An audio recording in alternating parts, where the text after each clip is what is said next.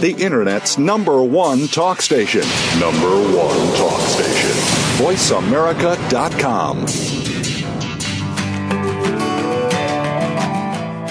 You're listening to The Kathryn Zox Show. If you would like to join our conversation this morning, call now. The toll-free number is 866-472-5788. That number again is 866-472-5788. Welcome back. I'm Kathryn Zox, your social worker with the microphone. You're listening to VoiceAmericaVariety.com and World Talk Radio. Joining me this morning is Dr. Andrew Weil. Dr. Andrew Weil, the father of integrative medicine. And he has a new book called Spontaneous Happiness, where he tackles the world's fastest-growing epidemic, depression. Dr. Weil, as many of you know, was named in 2006 as one of Time Magazine's 100 most influential people. Welcome to the show. Nice to have you on this morning, Dr. Weil. Thank you. Happy to be here. Well, let's talk about depression. We have a very short period of time to talk about it, but I know you yourself have suffered from depression, middle-age depression, midlife depression, and it's an epidemic in this country, not only with adults but with children as well. The latest statistics I've seen are that 1 in 9, maybe as much as 1 in 9 Americans are now on prescribed antidepressant medication, including a lot of children. That's shocking.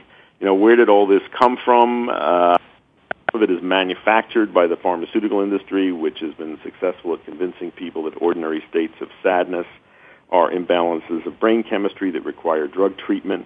But if you take that away, we're still left with a lot of depression to explain. And I think, in essence, it's a mismatch between the life our genes prepared us for and the life that we actually live.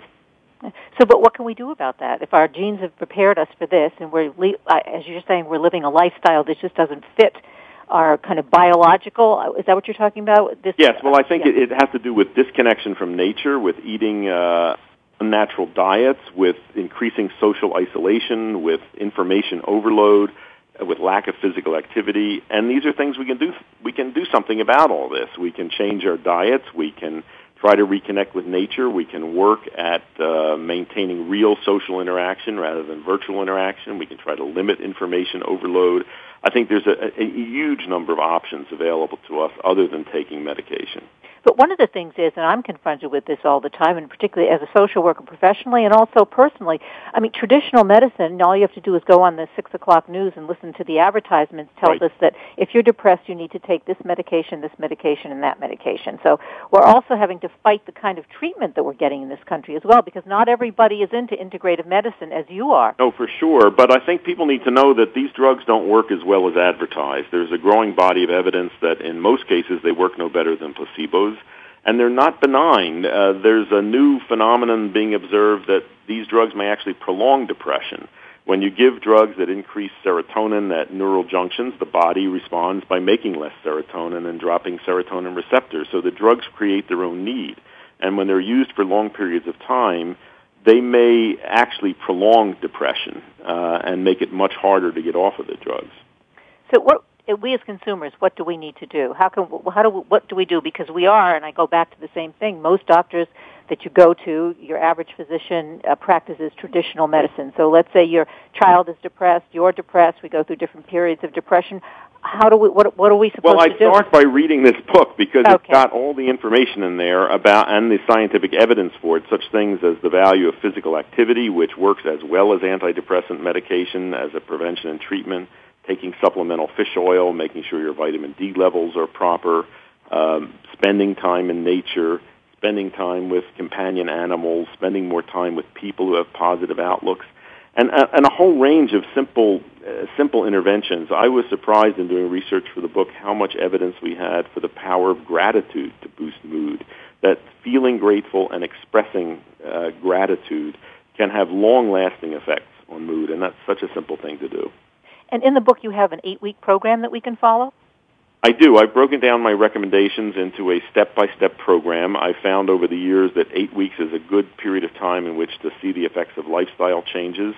You can do this at your own pace, but I've organized all the recommendations in this way. You can do this online also at spontaneoushappiness.com, and I will just guarantee that if people follow this, at the end of it, you will have significantly improved mental and emotional well-being. Well, you say that you suffered from depression as well, midlife.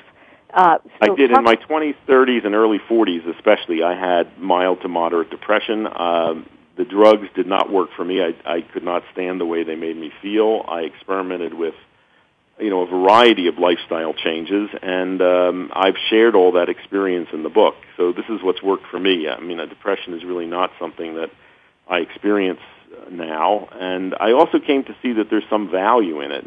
Some people think that evolution may have selected a trait for depression because that the inward focus and rumination of depression may favor problem solving. So we may be predisposed to move in that direction. So in other words, a little bit of not feeling well or a little bit of tension will motivate. It may not be bad, and we have this very unhealthy cultural expectation that we're supposed to be happy all the time. And I think that's nowhere more apparent than during the holiday season, which we've just come out of. I think that's completely unrealistic.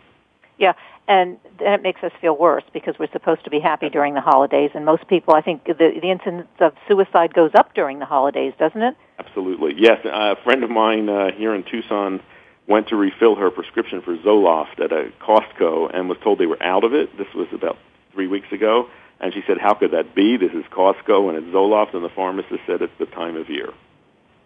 Not surprised. Well, Dr. Andrew Weil, founder and program director of the Arizona Center for Integrative Medicine, author of many best-selling books, and his new book, Spontaneous Happiness, is available online, bookstores everywhere. And Dr. Weil, you mentioned a website that we can go to as well. Yes, my website, drweil.com, drweil.com, and also the site spontaneoushappiness.com, in which you can do the program online. Great. Thanks so much for being on the show this morning. Thanks for having me. Great to have you. I'm Kathryn Zox, your social worker with a microphone. You've been listening to the Kathryn Zox Show on VoiceAmericaVariety.com and World Talk Radio. And I'm going to mention Dr. Weil's book once more, Spontaneous Happiness. You can get it at online, bookstores everywhere, and you can go to his website, Dr. Andrew Weil, for more information. And our topic this morning has been depression. Hope you've had a great morning and have a good week, and we'll see you next Wednesday. We hope you have enjoyed today's episode of The Kathryn Zox Show. You can listen live every Thursday morning at 7 a.m. Pacific Time on the Voice America channel. Want to know more about Kathryn? Visit her website at www.kathrynzox.com. Be sure to join us next week for more interviews and great conversations with Kathryn Zox.